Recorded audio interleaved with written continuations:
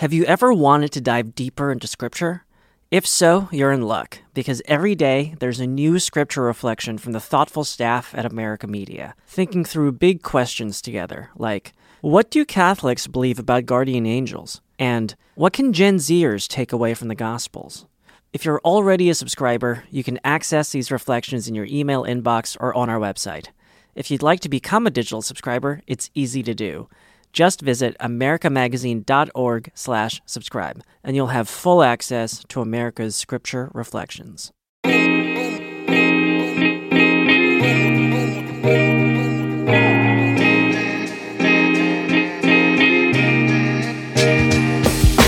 Hello and welcome to Jesuitical, a podcast by the young, hip, and lay editors of America Media. That lay part means we aren't Jesuits, but we work with them. Join us each week for a smart Catholic take on faith, culture, and the news, often over drinks. I'm Ashley McKinless, and I'm joined by Zach Davis. Good to be with you, Ashley, and I'm really excited because we got an exemption last week from our Lenten fast of not drinking on the show. Father Matt gave that to us, is, Superior of America Magazine. But this week, I don't think we need one. I think we can carry on with drinks. And why is that?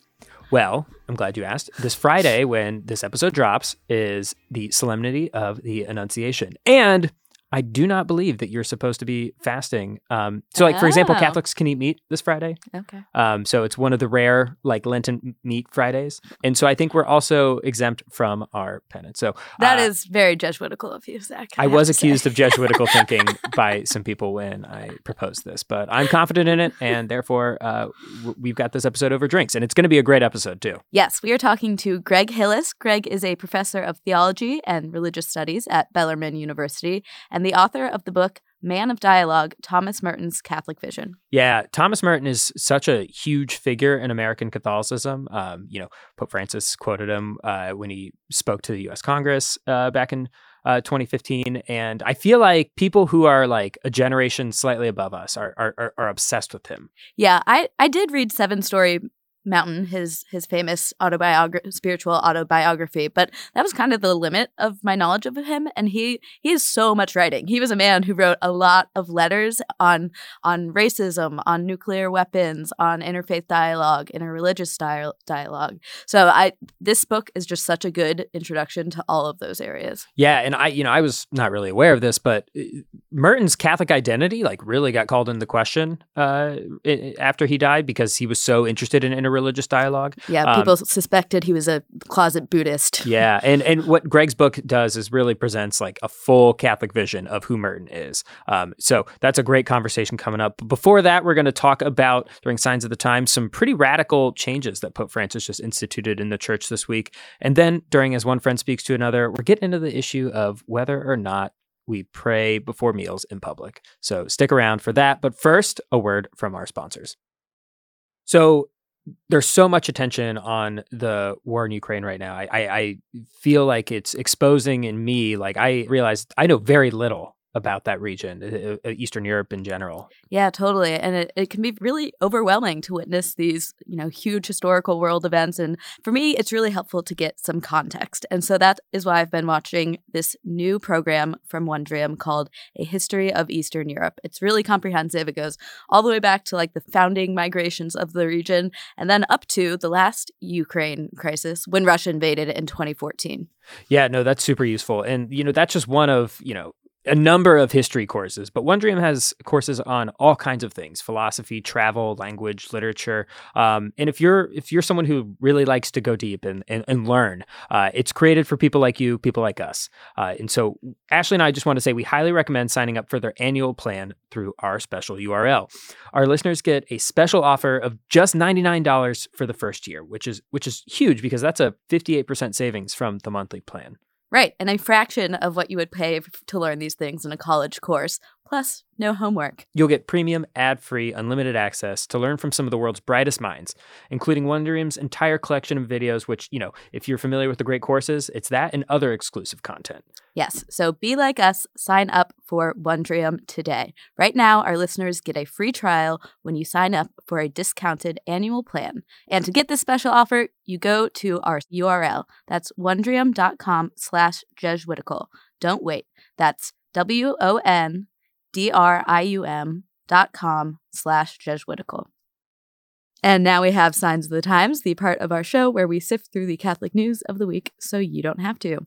What's our story, Zach? So, big news from the Vatican this week. Pope Francis released a new document that is a pretty radical revision to how the Catholic Church is governed. And on the surface, the news is that he rewrote the constitution of the Roman Curia, but we're going to try to explain why this is such a big deal, what the Roman Curia is, and how this is going to impact, everyday Catholics. Right. So first, what is the Roman Curia? These are the various offices that make up the Vatican governance. They have pretty deep roots. What we think of now as the Curia got its formal structure in the 16th century.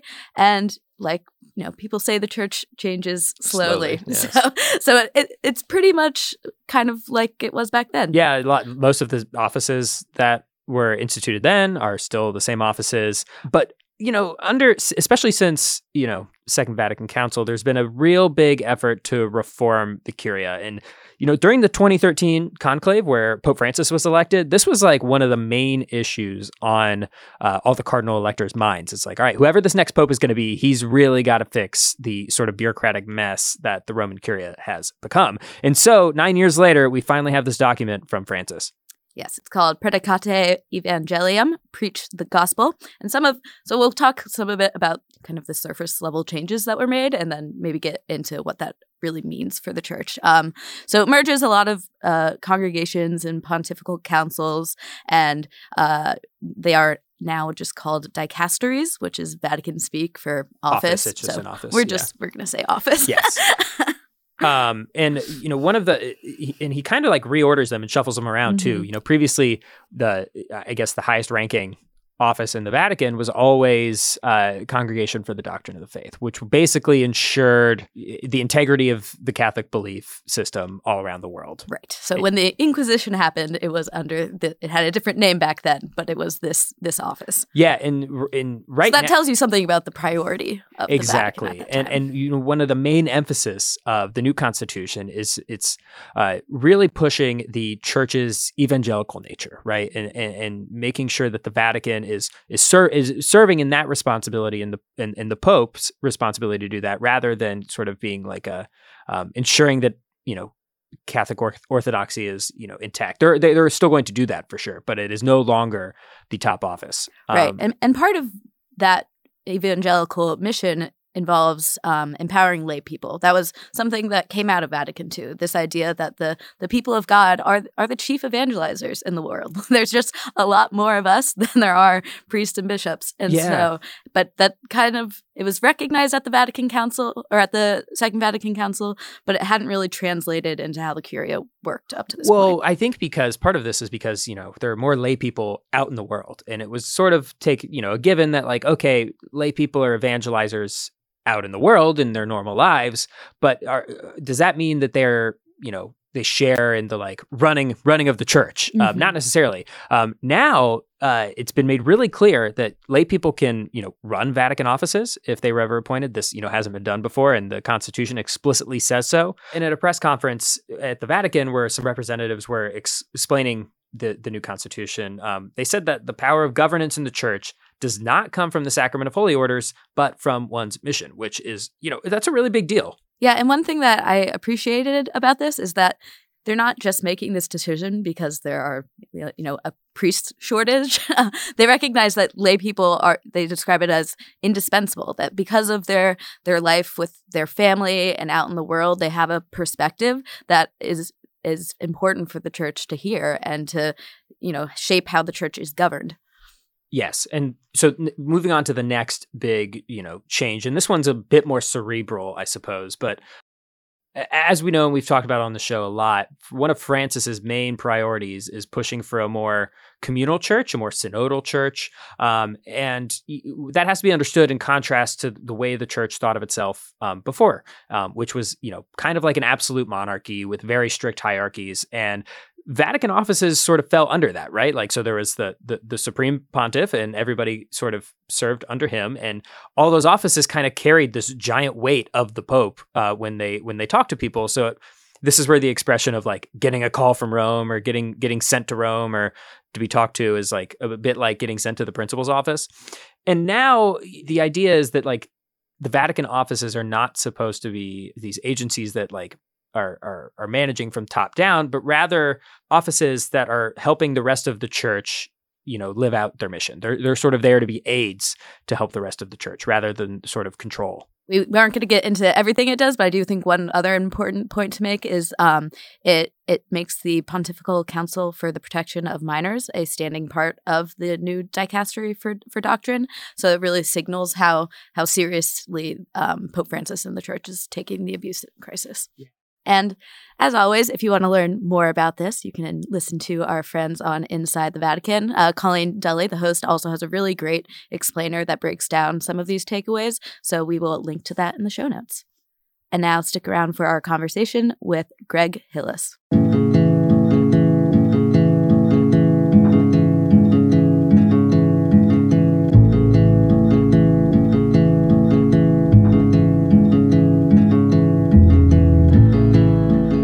Joining us from Louisville is Greg Hillis. Greg is a professor of theology and religious studies at Bellarmine University and the author of Man of Dialogue, Thomas Merton's Catholic Vision. Welcome to Jesuitical, Greg. Thank you.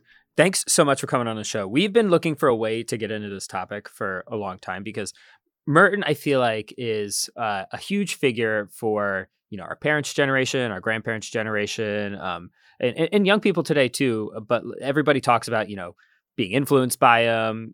I know he's written a ton of books, but we haven't quite found a way to crack this open for a young adult audience. And I feel like this book does a really good job of it. So A, congratulations, and B, thank you for coming on the show.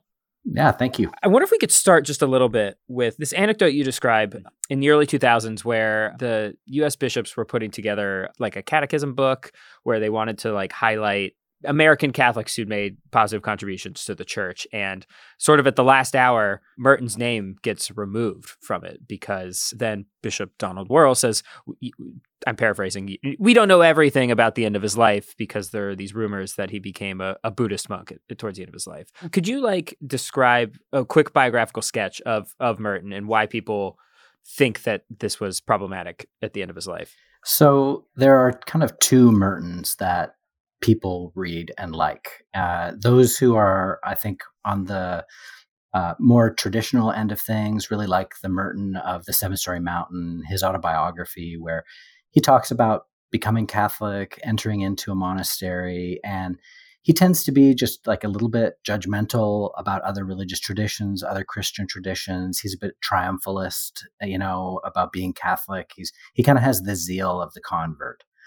And when he enters the monastery with a sense that he's leaving behind a world that is just evil, right? That he needs to get out of the world, and the monastery is going to be the way in which he sort of preserves himself unsullied. Which is if I admit, my general understanding of what I think of when I think of becoming a monk, right? Or at least traditionally, that's the pitch anyway, is that you can leave all this behind and kind of focus on the interior life. Yeah. And so for a long time, Merton did just focus on the interior life. He wrote for the first, I would say, 15 years of his writing career at the Abbey of Gethsemani. He wrote primarily on prayer and contemplation, things that monks should write about if they're going to write at all. What years are we talking about real quick? Just rough sketch. He entered the monastery in 1941. And he died in 1968. So he wrote his first publication was actually a book of poetry, but the Seven-Storey Mountain came out in 1948. And I would say between 1948 and 1958, he's writing primarily about prayer and contemplation. He's writing poetry, he's writing some autobiographical stuff, but his focus is on spirituality. But in the late 1960s, he starts to be much more concerned about things that are going on in the world. He starts to look at things like the civil rights movement. He starts to learn more about the rise of nuclear proliferation. He starts to look at the real possibility of nuclear annihilation.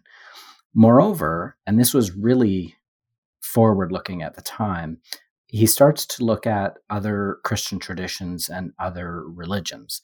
he sees that a primary problem that we have as humans is that we divide from one another. And one of the ways we've divided from one another is along religious lines. So he starts to engage in ecumenical and interreligious dialogue. And that's the Merton that some people find very worrisome, those Catholics who are more on the traditionalist end of things, because they worry that he's kind of selling out Catholicism in order to find a sort of lowest common denominator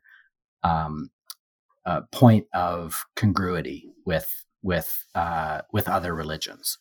And the fact that he ends up going to Asia and spends 3 months in Asia and then ends up dying in Asia just kind of fueled rumors that maybe he was looking to leave Catholicism to become a Buddhist monk or something like that. Mm. So we want to get more into your defense of Merton's Catholicity, but I'm wondering, just you're talking about this dialogue he's having. He's looking at world events. How practically is he doing this? Like he's in a monastery. They did not have Twitter back then to keep check on what's going on in the world. So how does he create this openness to the world from his hermitage? What I like, Ashley, is that you're suggesting that Twitter can be a vehicle for dialogue. Implicit in the question. Which I find interesting. But anyways, so he wrote so many letters and received so many letters. So the Merton Center here at Bellarmine University has 20,000 letters that he wrote and received to about 2,000 different people. And how does that, is he like a famous monk at this point, right? Yeah. And in fact, those letters are only the last 8 to 10 years of his life. Because it was only then that he was keeping carbon copies of his letters and keeping letters that he received. So there actually are way more letters than that out there. It's just that's what we have. So those 20,000 letters are really only from the last 10 years of his life. And who are the recipients? They range from presidents, popes, to children who wrote him, and he would write back about, like one little kid wrote and said, "Do you like Johnny Cash?" And he wrote back and was like, "Yeah, I really like Johnny Cash." I mean, who doesn't, right?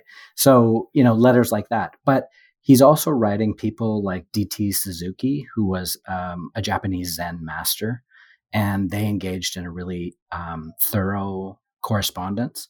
He was also writing to a Pakistani Sufi named Abdul Aziz, who just wrote him.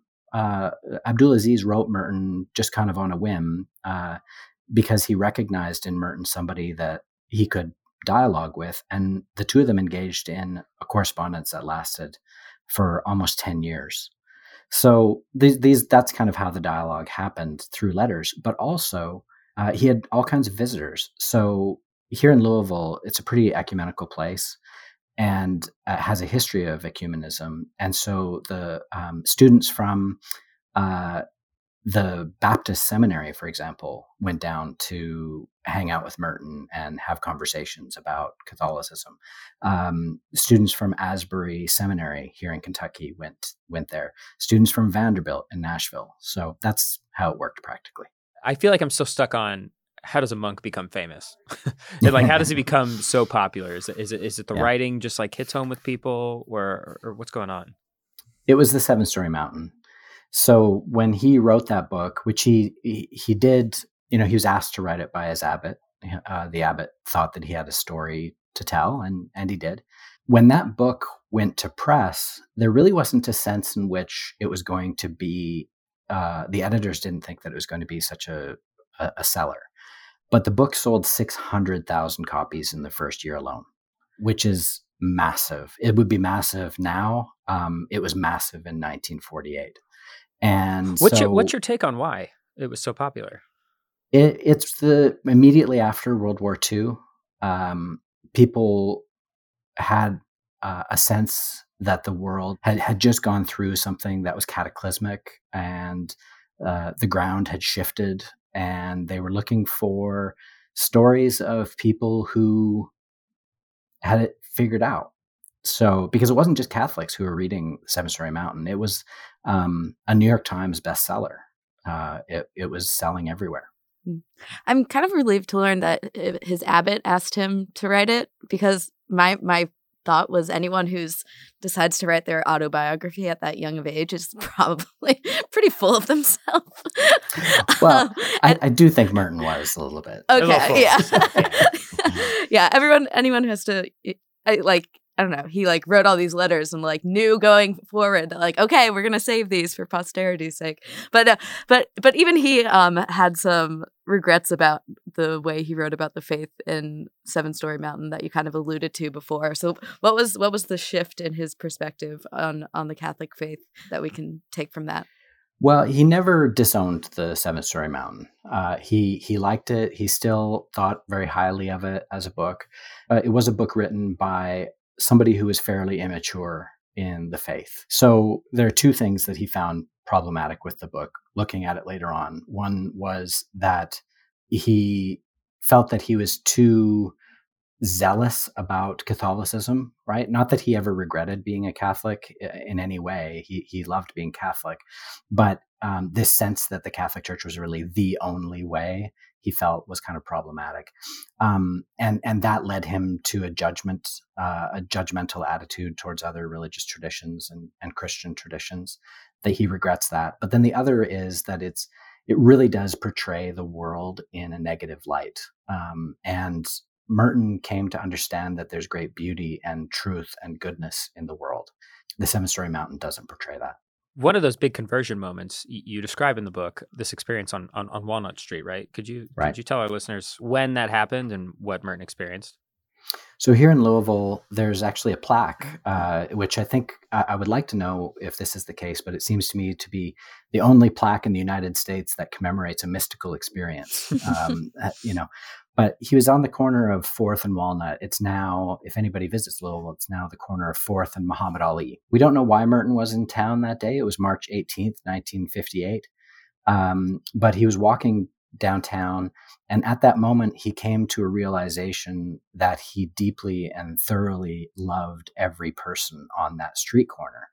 And he came to understand that he was intrinsically united with them, that even though he was behind the walls of a cloistered monastery, that there was nothing that he could do that could prevent the very real union that exists between him and those people, and also those who are in the rest of the world as well. And he really looks at them through the lens of the incarnation. He said, look, we're all human beings, and God became a human being. And by becoming a human being, has bestowed on humanity this incredible value and dignity, and has demonstrated the profound love that God has for all humanity. And if only we could all see each other that way, Merton says, right? If only we could all see each other through the lens by which God sees us, right? Through this incredible love.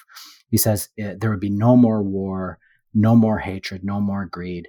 The biggest problem would be that we would be tempted to fall down and worship each other, which I think is a wonderful line, right? That he just comes to see the inherent value of each and every person. And it's not an accident that it's shortly after that experience that he had that he really starts engaging with issues in the world more fully, that he came to realize that he had a responsibility towards people. Yeah. So let's dig into some of those issues. So one that seems particularly relevant right now is his commentary on nuclear war, nuclear weapons. So can you kind of to give us the context of the world that he was living and writing about, and what he had to say about it? Yeah. So I'm teaching 2 classes right now on Thomas Merton, and I often teach on Thomas Merton, and usually when we read his anti-war writings, my students see it as kind of outdated. That's not the case this semester. The context out of which Merton is writing is a Cold War context where both the Soviet Union and the United States are engaged in a battle of chicken, where they are each developing huge amount of nuclear weapons that are pointed directly at one another.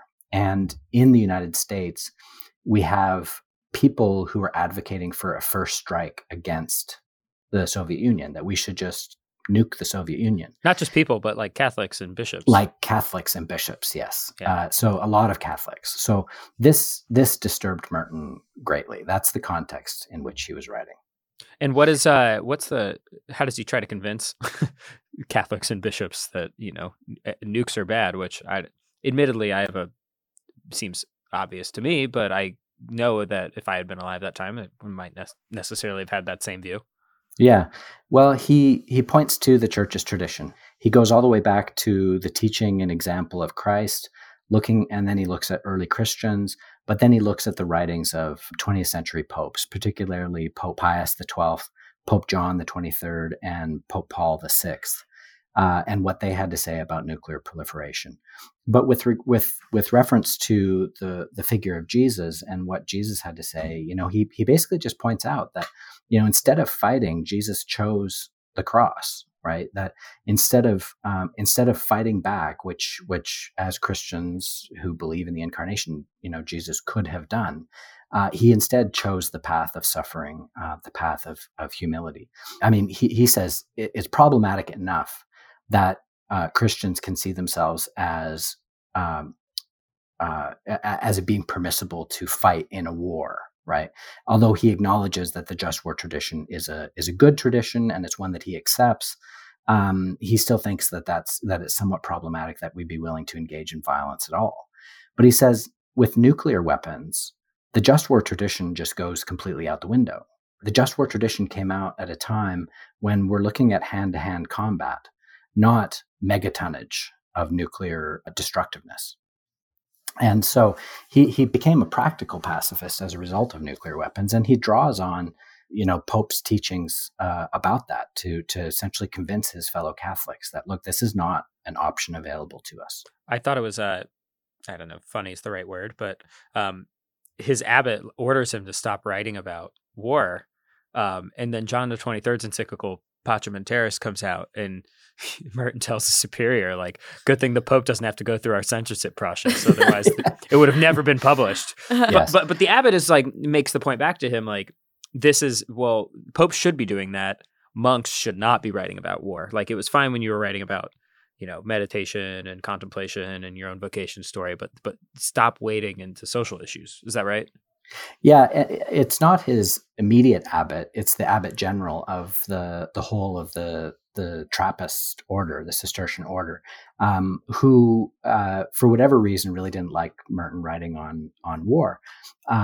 And so while the abbot general told him that he wasn't allowed to publish anymore, his immediate abbot turned a blind eye to allow Merton to publish indirectly through mimeograph, which is like an old-fashioned photocopier. And so he wrote books and then had monks run his books through a mimeograph machine, and he mailed them to people all around the United States and elsewhere. So even when he wasn't allowed to write, he obeyed the letter of the law, but maybe not the spirit. Mm. All right, so we want to jump to another section of the book, and this one on the affair that he had while he was a monk. Can you give us the basic outline of what happened there?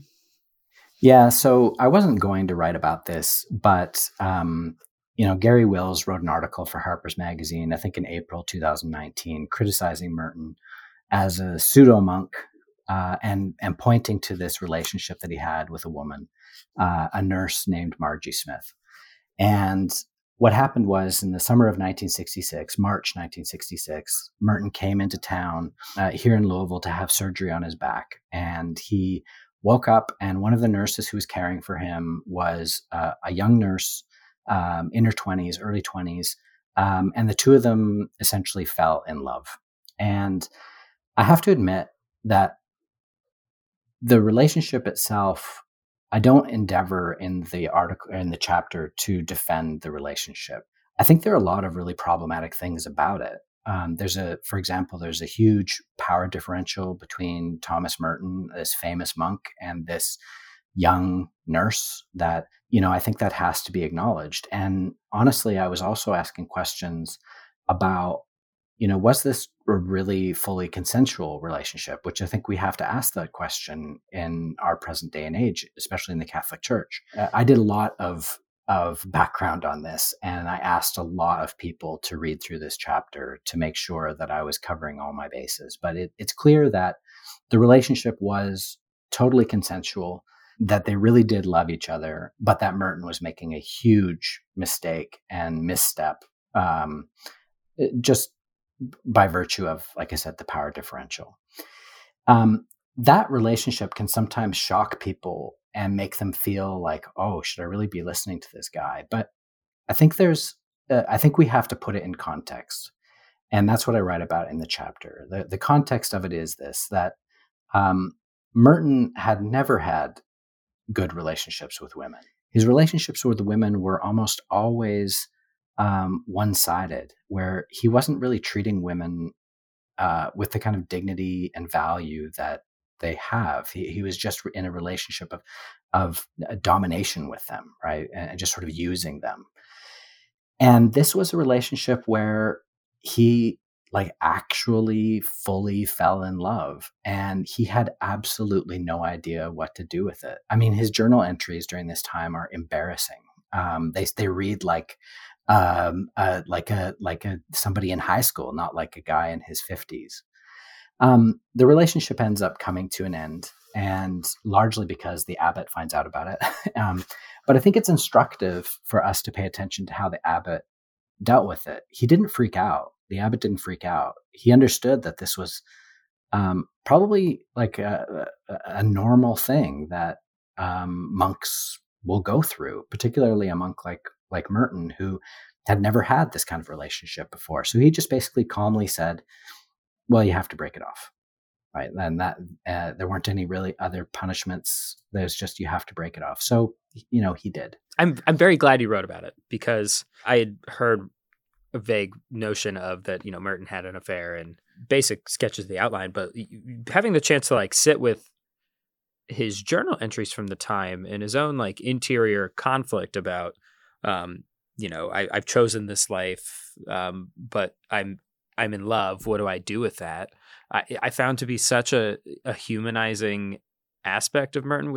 He says that he knows he should probably not try to meet up with her again. He shouldn't, write her another letter or whatever. But I feel like that's what love often does to people, makes them make bad choices.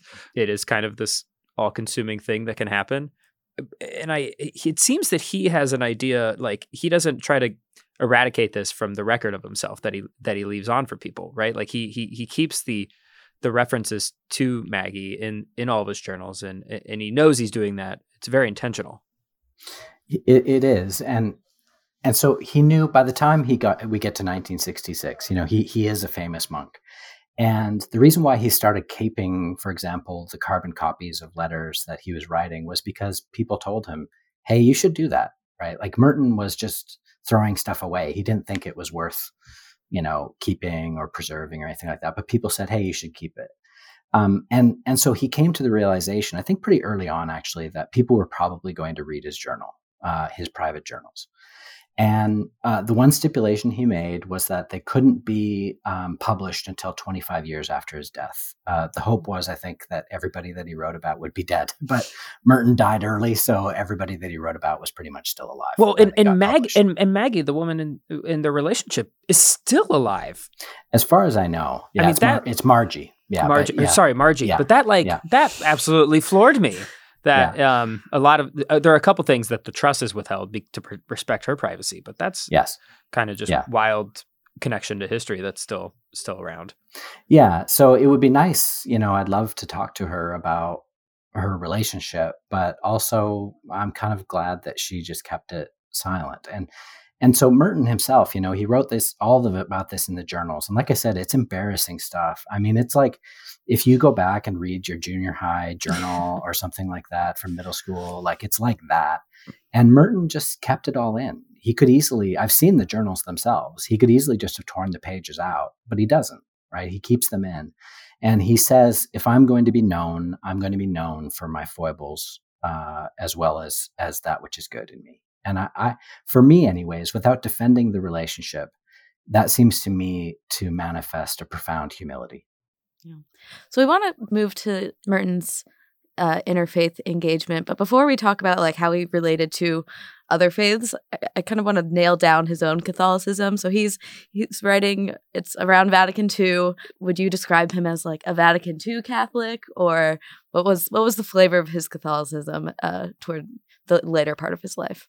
He describes himself as a progressive with a love for tradition, which I think is a nice way. It encapsulates precisely who he was, because I wouldn't call him a Vatican II Catholic or anything like that. He was enthusiastic about the council. He thought that the council was a good thing. He was even enthusiastic about the changes to the liturgy, and then later on he became much less enthusiastic. In fact, he was quite critical about the liturgical reforms that were taking place, and one could call him, really almost a traditionalist when it came to the liturgy. So he's kind of notoriously difficult to pin down. But in terms of his own Catholic identity, what you have to know is that he was a monk, but I think even more importantly than that, he was a priest who celebrated the Eucharist every day and who took that role as a priest, celebrating the Eucharist with utmost seriousness. So moving a little bit towards the very end of his life, becomes very interested in interreligious dialogue and dialogue in general. What sparks that interest for him, and how does it manifest? What he feels like he needs to do is to find points of connection with everybody, whether it's politically, racially. He wants to find, he talks about this in terms of the need for us to affirm what we can in others, not begin from a position of negation, but affirm what we can in others. And so Merton, that's really his the starting point for his dialogue. And one of the things that he noticed when he would study, for example, Sufis, or when he would study the writings of Buddhists, is that despite the very real theological differences that exist between these religions, there is a profound amount that he could relate to and affirm in terms of their own experiences of the transcendent. That's his starting point for dialogue, is that, we actually can come to get to know each other really thoroughly if we focus on that which we hold in common, rather than trying to iron out the very real differences that are never going to be resolved. People listening today might say, like, well, yeah, obviously, but at that time, that it was kind of revolutionary what he was saying, right? Like, and how are Catholics of the day responding to that?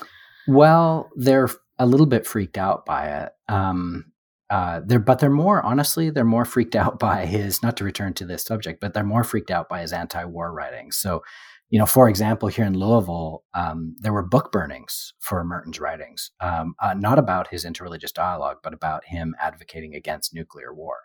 And there were letters to the editor of the Archdiocesan newspaper saying, like, this guy's a fraud, etc. But at the time, his interreligious dialogue was very much at the forefront. Of course, Pope John the 23rd and the Second Vatican Council really moved the church forward in terms of this dialogue.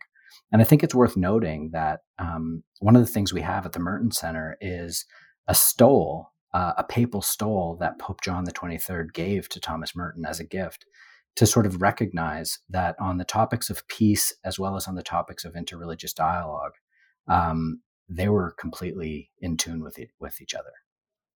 I just want to maybe tie a bow on the interreligious dialogue with a quote from Merton that you have in the book, from his book Conjectures of a Guilty Bystander. And he says, "I will be a better Catholic, not if I can refute every shade of Protestantism, but if I can affirm the truth in it and still go further. So too with the Muslims, the Hindus, the Buddhists, etc. This does not mean the careless friendliness that accepts everything by thinking of nothing. There's much one cannot affirm and accept, but one must first say yes where one really can."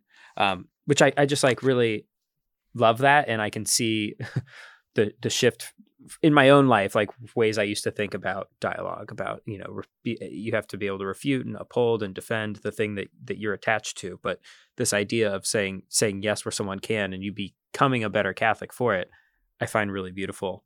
I'm wondering, we move to wrap this up, if Merton continues to be relevant to new generations, why do you think that is? And how did the young people that you're teaching right now that are undergraduates, how do they respond to someone who's kind of a complicated figure in American Catholic history? Like, what's so enduring about his life? Well, I think the fact that he was so human is one of the things that compels my students. He's a figure who we can relate to. The Seven Storey Mountain talks about a guy who is struggling with all the kind of things that we struggle with, and that we maybe did struggle with as young people. I mean, that's how I came to be interested in Merton, was reading the Seven Storey Mountain and relating to him in that way. But what young people, my students in particular, relate to are two things. One is his call to contemplation. Students, undergrads, especially over the last 2 years, it has been incredibly difficult on them. It's been difficult on everybody, but it's been difficult on them in terms of their mental health. And already, I've been teaching here at Bellarmine for 14 years, and I've seen the level of anxiety and depression rise among my students every single year. And the thing that my students find incredibly insightful about Merton is what he has to say about the need for silence and contemplation to come to understand not only who we are in relationship to God, but who we just are, right? I mean, Merton is clear that you don't have to be a monk, you don't have to be a nun, you don't even have to be part of a religious tradition to engage in contemplation, to engage in that kind of silence. All of us need that silence, and without it, we are less than human. And my students that really resonates with them. Do you think they're hearing that from other places in the church? No. That contemplation is not the, when you think of Catholicism, the first thing that comes to mind. No, and in fact, the thing that they say, and it's every semester they say this, is that my Catholic students would say, well, why weren't we taught this in school? Why weren't we taught this in Catholic school? The deep and rich contemplative tradition that Catholicism has, they don't know anything about it. And yet I think that it's one of the greatest gifts that the church has. And Merton can be an incredibly helpful vehicle for communicating that gift. So we actually practice silence in class. I've given it as assignment. They have to spend 10 minutes a day in silence, in meditation. And we begin every class with 10 minutes of silence and meditation. And they also have to journal, like Merton journals. And a lot of them are journaling about their experiences of silence. And it's so beautiful. They're finding it to be, not all of them, but many of them are finding it to be this just transformative experience. So that's one way that I think students really relate to him. The other way that they relate to him is really the focus of my book, which is what he has to say about dialogue. Because his understanding of dialogue has become more relevant, not less relevant, since the time that he lived. It's a cliche to say this, but we're more polarized politically in this country than I think we've ever been, or that we have been in recent memory. And we're polarized in the church, profoundly polarized in the church. And so Merton's understanding of what dialogue looks like is theologically grounded. It's rooted deeply in the tradition itself. And it makes all kinds of sense to my students, whether they're Catholic or not. So those are the two ways I think that they find that they connect really deeply with Thomas Merton. Well, the book is Man of Dialogue, Thomas Merton's Catholic Vision. And if you're looking for just like a very accessible but thorough introduction into Thomas Merton, I cannot recommend it highly enough. Greg, congrats on the book. And thank you for coming back on the show. We do have one final question for you. Sure. And we ask all our guests this. And I think you've answered it once before. But if you could canonize one person, living or dead, Catholic or not, fictional or real, who would it be and why? Yeah, I remember you asking this, and I don't even remember my response last time. So I'm going to say my grandmother. That may be the response that I gave last time, but I don't care. My grandmother, her name is Irma Hughes. She was a devout evangelical Protestant Christian who devoted herself so fully to Jesus, and she had. And I say specifically Jesus because that was who she had a relationship with. She talked to Jesus nonstop, and she would begin every prayer with "Dear Jesus." It was this genuine and profound friendship that she had with Jesus that honestly continues to inspire me. So that's who I would put forward. Nobody else knows her on that's listening except me, but that's okay. Saint Irma. Saint Irma. Love it. Now to take you off, like, you did not canonize Irma last time. We've got word from our producer that it was, quote, unnamed person who invented baseball. Oh, okay. So still on brand for you. But unnamed person. I like the Irma answer better. So, Greg, thanks so much for coming on the show. All right. Thank you. I appreciate it. Take a train ride just to see you. Ride for hours just to please you. You don't know how much I need you. 'Cause you're my home away from being alone.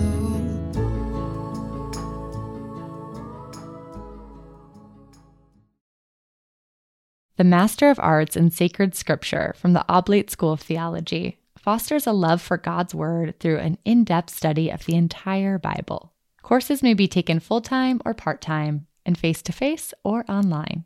Visit the website for more information. That's ost.edu/ma-sacred-scripture.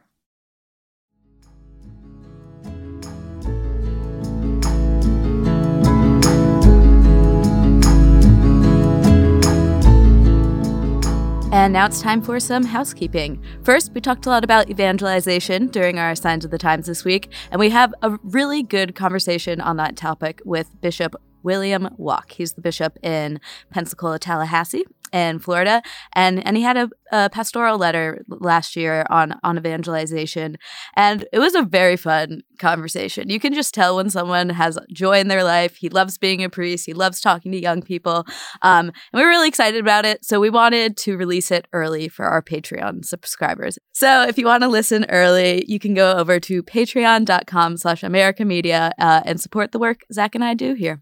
We also wanted to let you guys know that we do still have spots available on our pilgrimage to Italy this fall. We're going in September. If you're like me, I've got a little bit. I'm ready to travel. You know, pandemic is hopefully continuing to ease and recede, and I'm really excited to get back out there. So if you are interested in going to Italy with us or have any questions, reach out to us. You can send us an email, jesuitical@americamedia.org. But we're also going to post a link to the pilgrimage in the show notes. So check that out. And now we have As One Friend Speaks to Another, the part of our show where we talk about where we're finding God in our lives. And this week, we are going to talk about saying grace in public, at a restaurant. So one, do you do that? It's not all the time. Okay. Would be my answer. Okay. I would actually say most of the time, no. Okay. But I have before. How about you? Yeah, I would say very rarely. I can't think of a time I've done it. And so do you do the standard bless us our Lord and these are gifts when you do pray before a meal? Yeah, unless someone has asked me to say grace in a way that I feel like you can tell by their tone if they want you to, or if they're Protestant, they want you to, try to improvise something a little bit more fleshed out. But otherwise, yeah, I don't see anything wrong with the bless us, O Lord thing. So this was sparked by an article that we published at AmericanMagazine.org by Simca Fisher. It was, "Are you embarrassed to say grace in public? Don't be." And it made me think about why I don't say grace in public. And I don't think it's about being embarrassed about my Catholic faith. I think it's more about wanting to make other people comfortable. I don't want to weird people out. If they don't want to do it, then it just seems like I don't know, like rude, or maybe rude isn't the right word, but Well, it feels like an imposition. Yeah, I can feel. I mean, you can just tell by listening to you. There's like a ping pong going back and forth because you're like, I wouldn't. If someone else was having some form of religious expression at the table with me, I would not feel like they were being rude. And so, why would we have a different standard for ourselves? The thing I want to avoid is the temptation to think that we have to pray before a meal in public, which is or like that's the only way to like acknowledge God in your day or something. It's a really easy way to do it, I think. And I actually, it's funny. I have a story about this. When I was in college, one of my theology professors who I had not met, Dr. Michael Murphy, was brand new to campus, and we were at me and a friend were at a pizza joint, and we were both like theology majors, Catholic studies minors. And so we prayed before we ate the pizza. And this made Dr. Murphy feel just like, he was brand new, didn't know anybody. He was like, wow, I'm like really at home. Like that's a good sign, I guess. So it really can be like a way to like, I don't know, just remind other people that there are other Catholics that are like trying to pray in their lives. And in addition to the actual spiritual benefit of being like, thank you, God, for the food that's in front of me. For me, it's also I think it's something that I need to work on more broadly, like this idea that like I don't want to impose, like I want to like give people their space and like, so like it often happens like in meetings where I hold back my opinion because I don't want to make other people uncomfortable by voicing it. So like I feel like there's a similar dynamic of being like, okay, I'm just going to not make myself too noticeable. And yeah. No, I think you're getting to something there. I will say that something I do find imposing is when Americans do this thing where everybody has to like wait for all the food to come out before we can start eating it all. That and the food just gets cold and like that, and then we all just dive in as much as we can. I would like to stop that. Yeah. Maybe a good formula. That's mostly unrelated, but something. If I can have any influence in this podcast, I would like to influence the stop of that. That mannerism. But maybe we could all just start trying to say grace in public a little bit. Especially, I think a good easy way to start is if like you're with like friends who would not be weirded out, quote unquote, by this. All right, next time we're out, we're doing it. Okay, over the next beer at the next bar. All right, I will get us out of here. Jesuitical is produced by Sebastian Gomes with production assistance from Kevin Jackson and Kira Hanlon. Our sound engineer is Kevin Christopher Robles. Faith Formation provided by Father Eric Sundrup. You can follow us on Twitter at Jesuitical Show. You can find us on Facebook at facebook.com/groups/Jesuitical. Please subscribe to us wherever you get your favorite podcasts. And if you're on Apple or Spotify, leave us a review. Jesuitical is recorded in the William J. Lowshirt Studio at America Media in New York City. For America Media, I'm Ashley McKinless with Zach Davis. We'll see you next week.